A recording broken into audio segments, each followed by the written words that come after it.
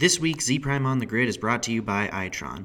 Itron Utility Week is coming up. Starting Sunday, September 30th at the Fairmont Princess in Scottsdale, Arizona, you're going to be able to hear from thought leaders across the energy industry. Aaron and I are going to be there recording a podcast on Monday the 1st, so feel free to stop by and say hi. There's still time to register. For more information, go to itron.com. And now, on with the show.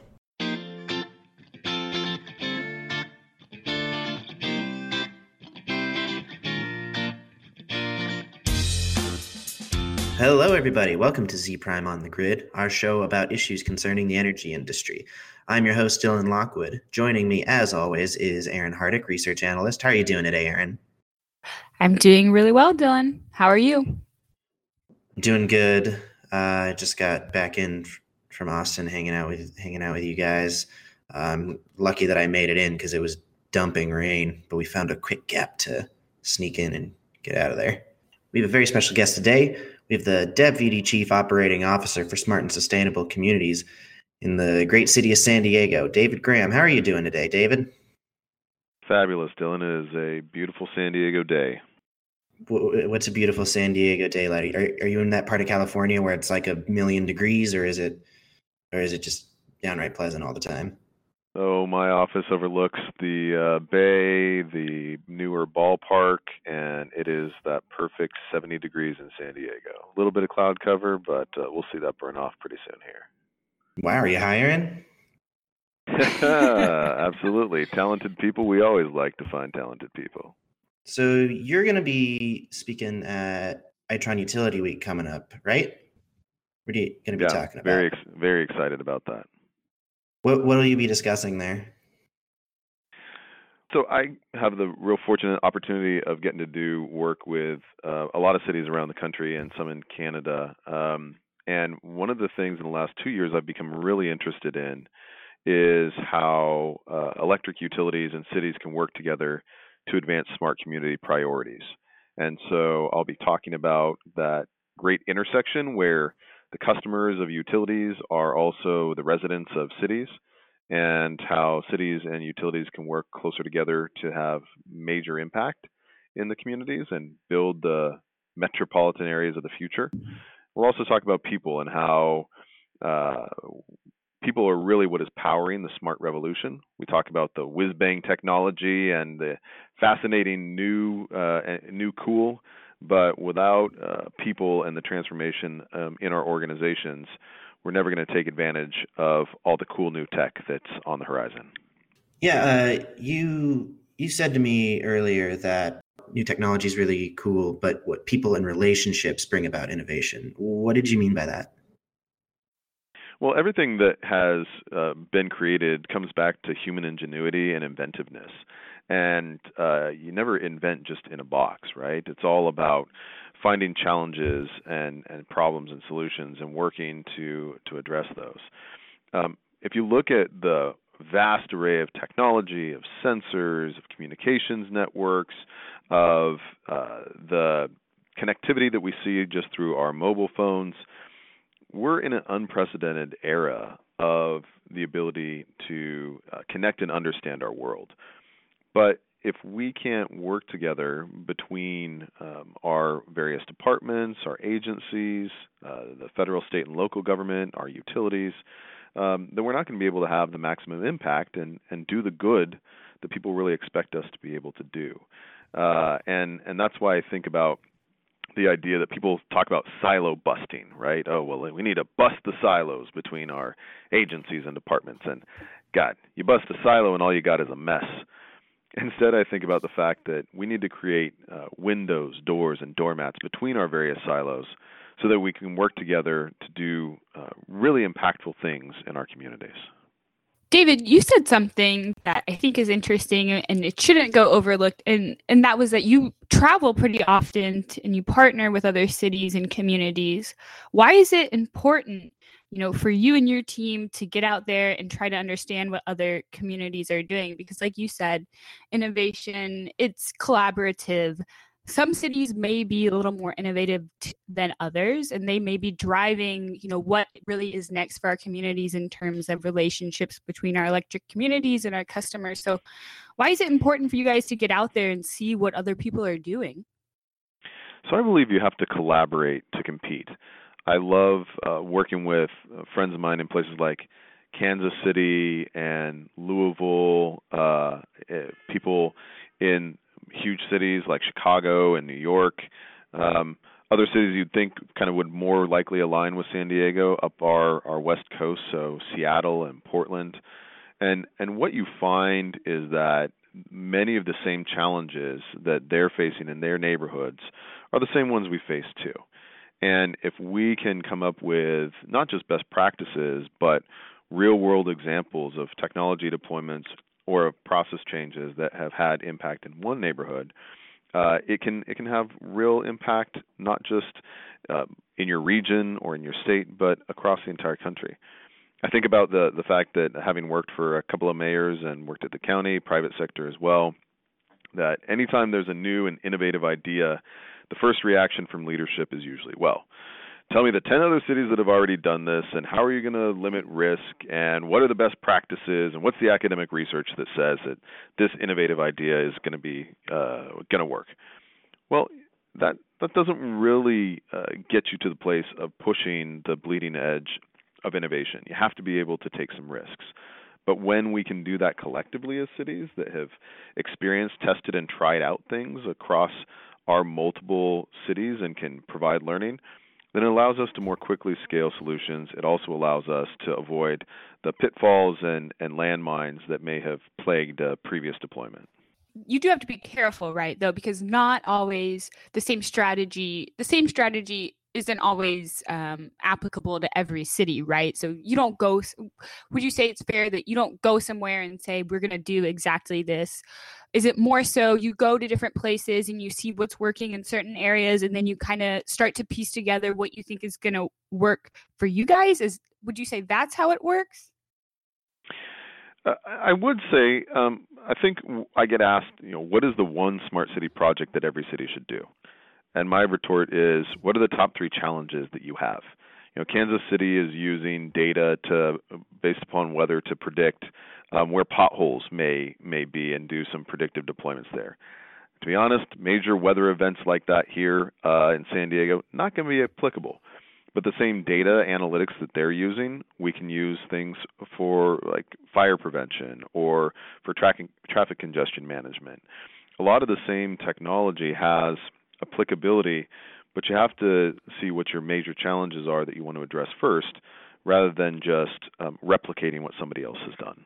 Are you seeing any of, kind of a struggle to recognize that maybe that specific solution doesn't have to do, like you said, it doesn't have to locate potholes, but it does have maybe another applicable, it can be applicable in another way. Are cities, thinking about how to use these kind of different solutions in creative ways? Are you seeing that happen? And if so, is that really being driven, on the city level? Are you seeing that being driven within the utilities, or is it really, an effort that's being pushed out together? So I think about one commonality amongst every city that I know, and it's the ability to leverage the awesome power of grumpy people. So people that complain are in every city. They're in every service territory for a utility. They are the one unifying factor throughout our entire country, if not throughout the entire globe. So if you think about that and the fact that you can use technology, connect to people and have them become the eyes and ears of your city to help identify problems, prioritize issues, and solve them, then you've been able to tap into something that just about every city in the country should be able to use. We've done that through our Get It Done application, where if you see an abandoned vehicle, an out street light, a pothole in the road, you take a snapshot on the app that's on your cell phone, it immediately routes to the department, and the department goes out there, solves the problem, sends you a big thumbs up that they got your problem done. Imagine what it would take in predictive deployment of crews roving around the city to get that same sort of responsiveness. It's finding some of the fundamental human condition issues and questions and needs, and then saying, how can we use technology to address that? how can a city be more responsive to those needs? And how can we build a system that thinks about the resident first and solving those problems? I think sometimes it can go the other direction though as well. I mean, we're talking about the relationships between, between the cities, the cities, the utilities, and the customers or the constituents, and then also the city's relationships, with each other, and how everyone's learning from everyone else. But I'm wondering what about those situations where the goals are misaligned? I remember speaking with one gentleman from a small town in my home state of Washington. He worked for the city there, and he was lamenting about about the city's failure to be able to install AMI meters because the people just really didn't want them. But he felt that because so they ended up like kicking the project down the road for a while. And there was a lot of misinformation going out about what the meters actually did, but because of that, he felt that their city was going to be lagging behind when it came to innovation. So what would you say to to cities who are kind of in that place where they're learning from other cities, from other people around the country about how to innovate, but their goals are misaligned with their constituents' goals? And this is why you have to put people first. So rather than break your nose on something you think is really good for people, but they don't want it, kind of like eating broccoli. If you hate broccoli, yeah, it's good for you. My wife right now is drinking celery juice in the mornings because for health reasons and to lose weight. It's absolutely awful for her. Doesn't enjoy it. I know that I'm not going to drink that celery juice no matter what the health benefits are. Sometimes I think that our leadership in the public or quasi-public agencies approach problems based upon what is good for our residents and customers, as opposed to a real robust civic engagement approach to understand what their needs are and work directly with them to try to address those. And what you'll find is if there is a good, credible relationship with those neighborhoods, with those people, and you're identifying target issues. So let's take, for example, your Washington example, where sure, people may have been concerned about radios being connected up to their meters or the fact that their rates may go up. But if you can tap into the things that perhaps those residents care about, okay, we care about conservation, we care about a sustainable energy grid, we care about being charged accurately for our electricity, and you tie that in, you tap into the things that they want and need, oftentimes you'll find that you'll be able to be much more successful in major initiatives, even costly ones, if you take the time to understand genuinely what the neighborhoods need. And oftentimes you'll find tweaks to your deployment that can bring on board more people than otherwise would have been interested. When we were doing our Smart Streetlight Network, we held a block party for streetlights that was just anybody walking by. I didn't think it'd be particularly successful. 300 people showed up to tell us what they thought a smart streetlight could do for them. And a lot of the learning that came out of that and the engagement has led to our successful deployment. Dylan, what David's talking about is actually something that we covered at our event, Start ETS, on Wednesday of this week, earlier this week. And in the Z-Prime research presentation that was put on by Shay Fabaday, he started talking about, to understand who your customers are, you really have to start to move away from, what a traditional demographic and the way you look at your customers and start to think about how do I start to realize what my customers want in a different way. And Shay is referring to it now as what is a taste profile. So do you care about sustainability more than you do low cost? You have to start to think about how to engage these people in a different way than you have before, and then account for their preferences in the services that you provide them. And that is a big step and a big change for a lot of utilities in and of itself. And that's the holistic approach to what your customer is, and we need to, as agencies, think about this jointly, right? Rarely does the city get a love letter from our constituents. I think utilities are kind of in the same place because people expect the lights to go on and off. What you usually get are angry calls when that doesn't happen. We're all in the same boat in providing services to these folks. And so if we better understand their wants and needs, and we can demonstrate that we're working together jointly to do things that create a more resilient, more sustainable, more efficient future, it's incredible how that can change the view of utilities and of cities when you're bringing these things together as being good for the community. Just think about the work that's done around grid hardening, right, and microgrids. Major investments happening there. Well, if you're paying your electric bill and you see your rates go up, grid hardening is probably not the thing that's going to sell somebody and get them excited about the investments that the utility are putting in. But when you tell them that this will lead to fewer outages, faster recovery, more safety in the case of attacks, now you're beginning to tap into the things that people really care about. And when that ties into the fact that public safety will be able to roll, that your neighborhoods will be safer, a mayor or a city council, they're going to care about something like that. And something like grid hardening all of a sudden becomes something that the whole community should get around. Do you think, and actually I think you both might have an interesting perspective on this, but do you think that that people in energy or cities often underestimate customers, like the amount of engagement they actually want when it comes to energy, or when it comes to smart cities, and the amount that they know or the amount that they expect to know?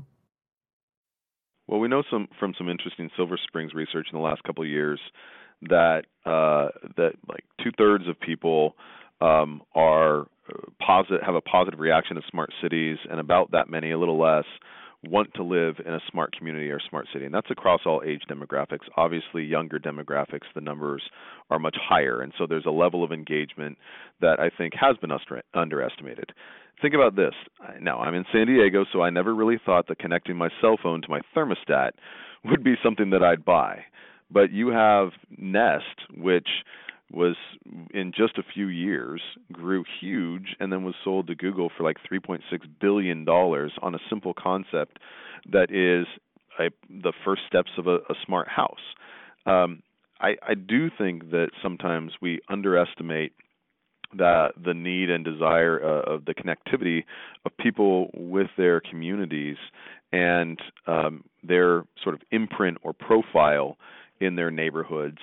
And if we can tap into those things that they care about and help create the more connected and convenient city, I think you're going to see a lot greater, a lot greater affinity for what the public sector is doing for them. And Aaron, on the other side of it, not just with smart cities, do you feel like when people talk about customer expectations, do you feel like customers are maybe not being taken for granted? It's not really the right word, but do you think that customers actually are more interested in energy than people tend to give them credit for? Not just like the prosumer angle, but also like wants their power to be on, wants their bill to go down, and is interested in things like conservation or efficiency, either on principle or just from an economic standpoint. But they're not like, they're not what you might label a prosumer. But do you think that customer is being undervalued? So I don't think it's fair to say that it's being undervalued. We've actually done, a recent study over whether or not utilities feel like they understand their customers' preferences and what they really want. And they do feel like they are growing in that understanding. I think where the big challenge is how do you start to really take that into account and create a profit generating service around it. And that's really the key word, is because utilities do need to make money. There's a lot of things that are disrupting their traditional revenue model right now. And while they want to expand and engage with customers more, at the end of the day, they do have to keep making money to keep the lights on. So it's more so, in my opinion, in the stage of, okay, we're getting this information. We have this information that we know can be really useful. How do we put it to work in a way that is going to improve customer satisfaction, increase reliability, decrease, the cost passed on to customers, and continue to generate us revenue?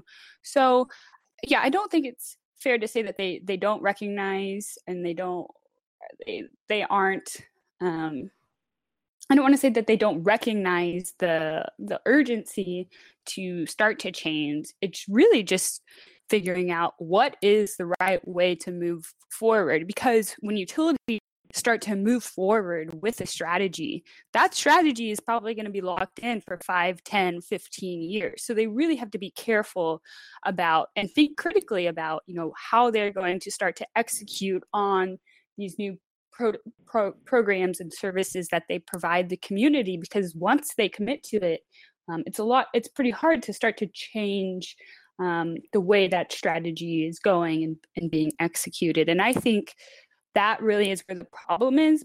But we're seeing, some cities start to move forward with these strategies around smart cities, and they're working. The pieces of them are working, and as these bigger cities start to find their way, see what works, then other cities will start to follow behind, and we'll see these approaches that are unique within each city and area, but will have consistency in some way. So I think the problem is how do you start to move forward with with the changes that you're seeing and recognizing?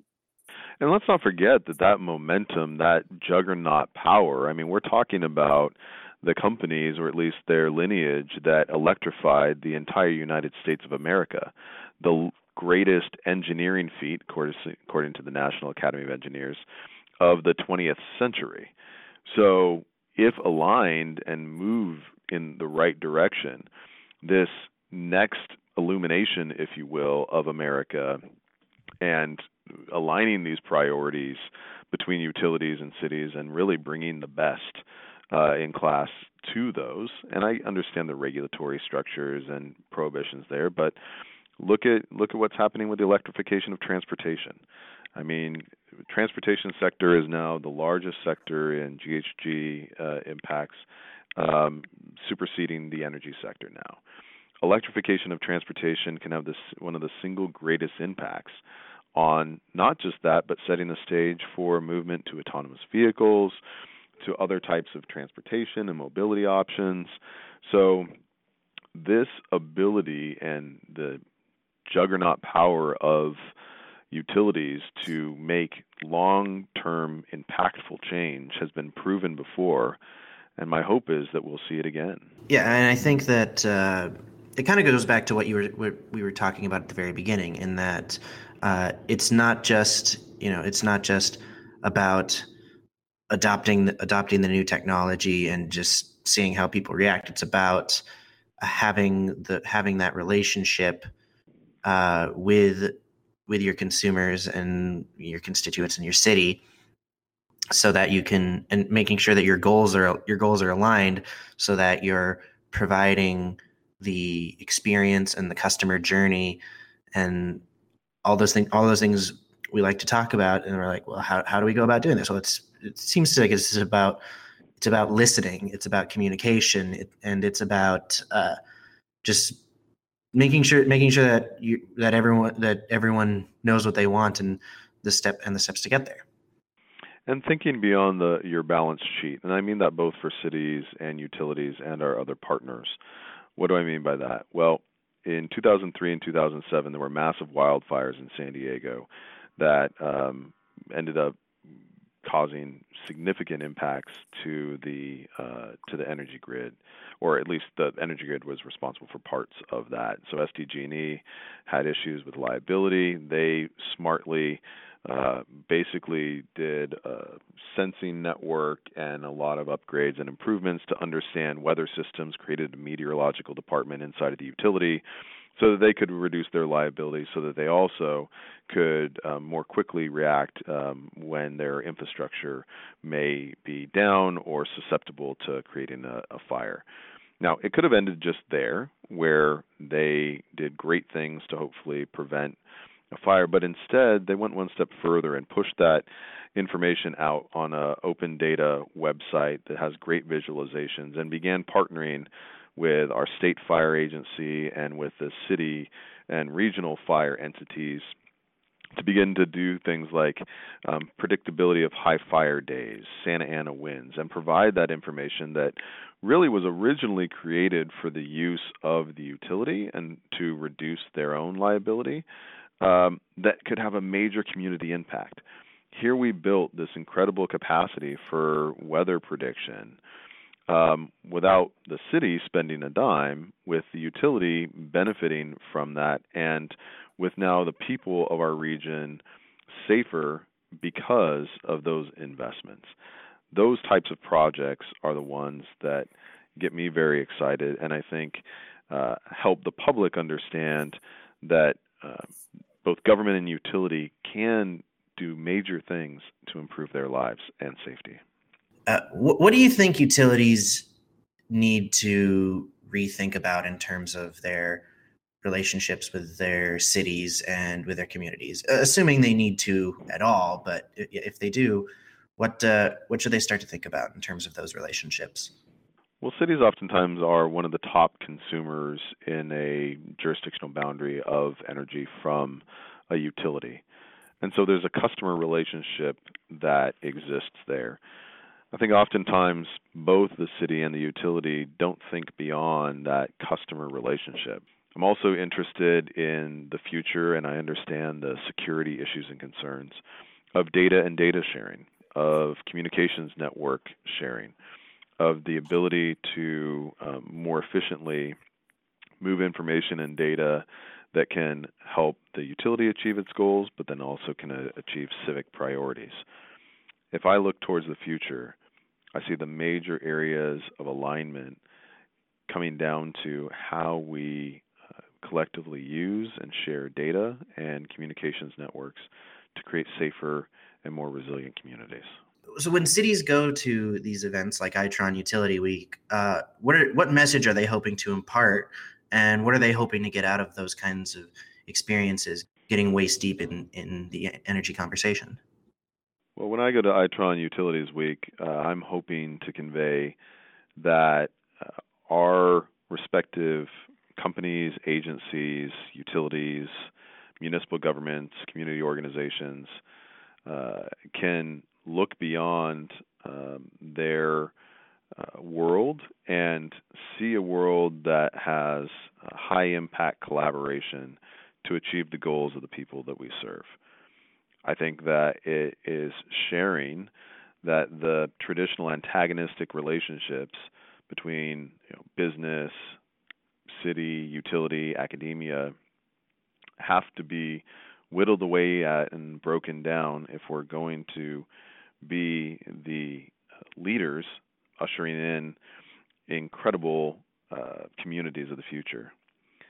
That folks like those that are helping to create some of these networks and communications tools that can really empower residents in their decision making around energy and water, that those tools are a piece of impact in the community. It is a piece of creating a more sustainable city. It's a piece of reducing our footprint on this earth.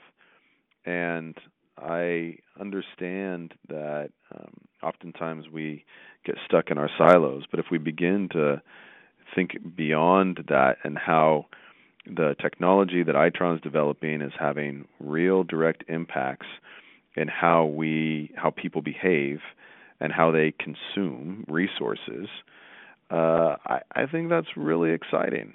And that utilities that are willing to invest in that are the ones that are empowering their customers to make good decisions. And that the city, in this particular case, benefits from all of that. We have a very aggressive climate action plan, and I'll tell you, rooftop solarization, the city doesn't put a single dime into it, but we have streamlined our processes to the point that is one of the fastest permits you can get in San Diego. So without spending a dime, San Diego is making real impacts on a sustainable future and reducing our GHG footprint. All of us have a piece of that, and it's time for the traditional side-eye looks that sometimes have happened between these various agencies to get put away and align our priorities around doing real and good, impactful work for our communities.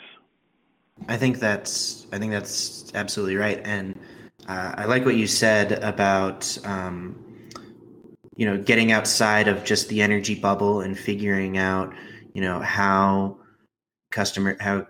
folks and communities, like, how they consume everything and how they live their lives, because that can inform a lot. Aaron, you mentioned earlier about Shay's presentation, and I'm basically just lifting this directly from his presentation. But if you look at the way that people, the way that companies are revolutionizing the way that we, buy things, like even just groceries, the way that a storefront looks now, or the way it's going to look in 5 years, that affects the way that a consumer views the way they purchase things, the way that they interact with the world, and the kind of customer service that they expect when they're engaged in a service, even if that service is a utility.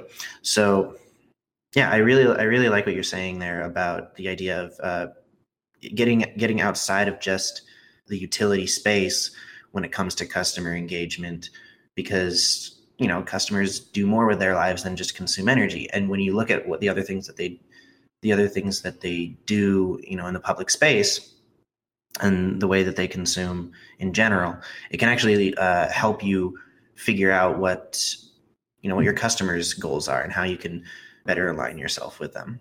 And let's not forget that the utility is usually a major employer in an area. They do a lot of job training work, workforce development. Oftentimes the jobs at a utility are some of the well-paying and well-benefited jobs in a city, in a region. As the data analytics and technological world becomes more and more a part of managing a grid, then the types of talent and workforce that you need begins to change. And utilities are some of those on the front end of training programs and workforce development that are helping to create the workforce of the future, whether they work at the utility or whether they decide to work in a tech company or something else along those lines. So there's a lot of heft that a utility can bring to things that will benefit the utility and its workforce, but also help to developing and retaining the talent that is necessary for cities that want to support the innovation economy towards the future. And this often is lost on a lot of folks. And if you want a city that is prepared for, and attracting and retaining the people that can power an innovation economy, the utility has to be a part of that. David, we've gotten a lot of insights here about the community and the relationships between city and consumer and utility. But like I said, you work directly for the mayor of San Diego, and so while I've got you on the horn, I don't know if you have any, but I would love if you could give me some insider info on what happened with the Chargers, because it was such a weird situation where they kind of just, it seems like they just up and left to a market that didn't want them, and everyone I know from San Diego loved the team, and so and it seemed like something was like maybe going to happen, but I don't know, were the talks in bad faith, or was Dean Spanos just asking for too much money? I'm just not really sure what happened there. So when we were going to talk about charging and chargers, I didn't expect that we would be talking about a football team. But we come back to the same misalignment of priorities, right? And not understanding the real needs of a community. That's the number one thing that I think, as we think about pushing these sorts of things forward, that alignment of priorities needs to be critical. And sometimes some of your institutions don't get that. I like that you brought it back around. David, that was great. David, I have a question for you, because one thing Dylan and I like to ask people, it's kind of how you got to where you are. And we normally ask energy professionals because people in the energy industry, they don't typically, grow up thinking, I'm going to be an energy professional. But you're kind of in this position with the city where you're, looking and working across all these different industries. How did you kind of get to the position that you're in? And was there anything in your career that has, sparked a passion for you in particular in terms of, some of the different areas that you work across in the city? Well, it's funny to think about the fact that when I was in college, the two internships that I had an opportunity to do were, one, with a radio station because I ran the college radio station, and two, with the mayor's office because I was president of the debate team. And at that point in my junior year, I swear to you, it was a 50-50 decision whether I was going to go use this great radio voice or if I was going to go work for a mayor many years ago. And I hate to say that it was a flip of a coin, but it was a pretty close to a flip of the coin. I interned for that mayor and basically realized that I was very interested in local government. From there, worked at the county for a number of years in land use, energy, and water and transportation policy. Private sector for a few years, mostly working local government, and then brought back under a mayor several mayors ago, and have been at the city in multiple roles now in an operational role for a few years here. The biggest thing that sparked me about this particular topic and why I've gotten really invested in working with utilities and the Edison Electric Institute or in smart cities in general is because I see that there is this awesome ability to achieve the things that at one point seemed like science fiction. They're now science fact. I was joking with a friend of mine yesterday about the Back to the Future 2 movie and all the things in there, including the Cubs winning a World Series, that seem to be far off in the future and ultimately have come about. That's translating that into actionable projects at my city and helping other cities see that the connections with technology vendors and with communications providers can really now do the things that you thought could never happen in a city, and helping be the person that can make the connections between the community, the elected officials, the utilities, the vendors, to help understand all of our respective goals and priorities and see where there's alignment for impactful change in neighborhoods is what gets me extremely excited. If you understand what the needs are of the respective groups, rather than talking at each other, against each other, beyond each other, once you can really understand expectations, values, and priorities, you can begin to connect the dots. And that's how we can transform these relationships that will create the neighborhoods that people want to live in. It sounds like that coin flip worked out for you. Well, with the current state of media, I think I probably did okay. Yeah, but although I will say, if you still want to if you enjoy being involved in the space, but you've also trying to utilize your radio voice, might I suggest getting into podcasting? 'Cause that's what I did. I'm all about it. I'd be happy to launch a podcast. Yeah. You do have a great radio voice. I was going to say it before we started. So that's actually funny that was something that you have done and pursued, because you do sound like someone who should be on radio.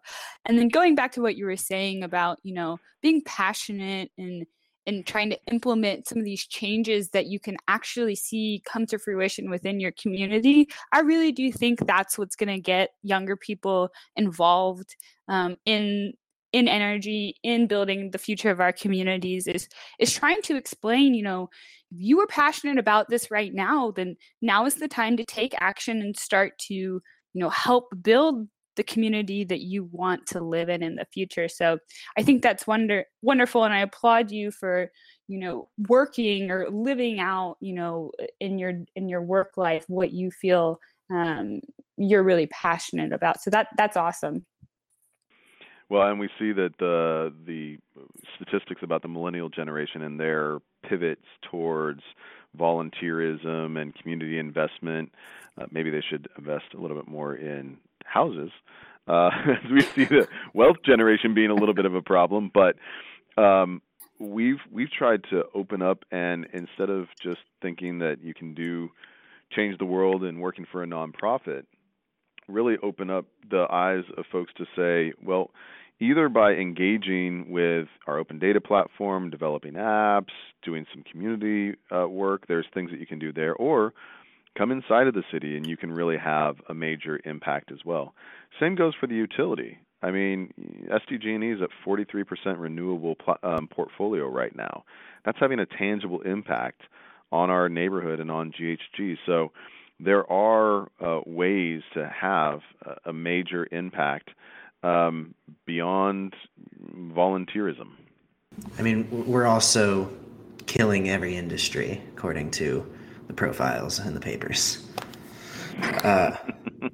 Also, the millennials aren't buying houses thing. I've seen a lot of data on sides in articles that suggest that that's something of a myth. Actually, we actually are buying houses. A lot of my friends just bought houses. In fact, it's happening later. What's happening is that, because that's part of my world. Yes, they are buying houses. It's the question of whether they want to live in a single family home or not, and in most cases they do. It's just happening a little bit later in life than previous generations. I did hear you scoff, Aaron, but that's probably because you live in Austin, where housing prices are ridiculous.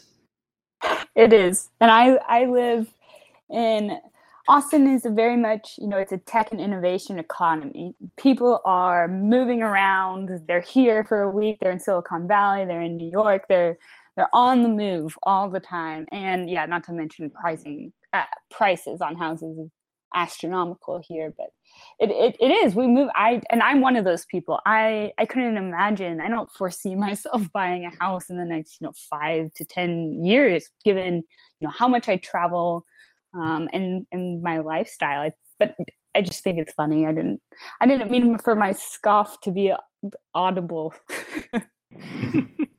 No, I think it was a welcome scoff to, because this is another podcast, but housing rates are going up pretty much everywhere, like in terms of how much it costs, but like in the urban areas, it's really, really spiking. And we're in a period right now where a lot of people who get out, especially when they get right out of college, want to move to the city and start a business or work in the tech sector, because that's where the money is, that's where the culture is.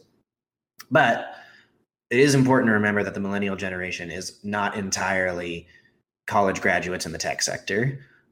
There are a lot of people who are just like, they got out of high school, they went immediately into the workforce. Now they're building families and buying houses and stuff.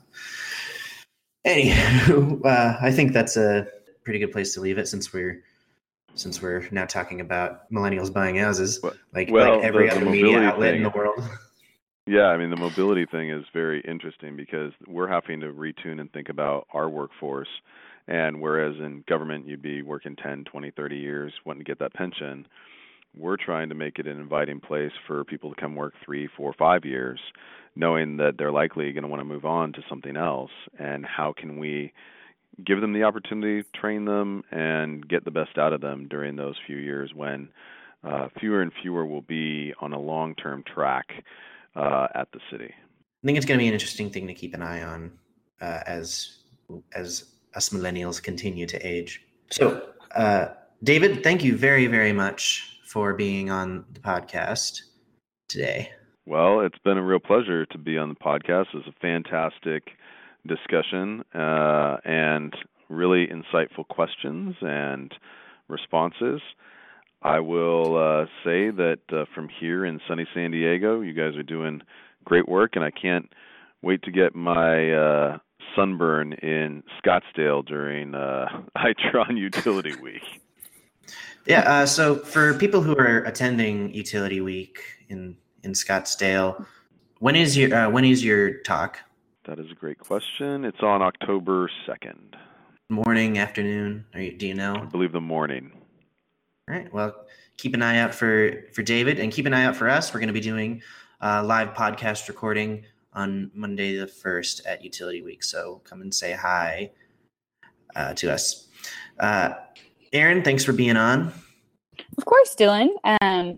I loved having, David on. It's always nice to have people, not necessarily in the energy industry, but heavily associated with it, working with utilities in innovative efforts to move communities forward. So just really grateful to have David on and have that, city perspective of how things are really going. To find our research and media, go to etsinsights.com. You can find us on social media at zprime_research.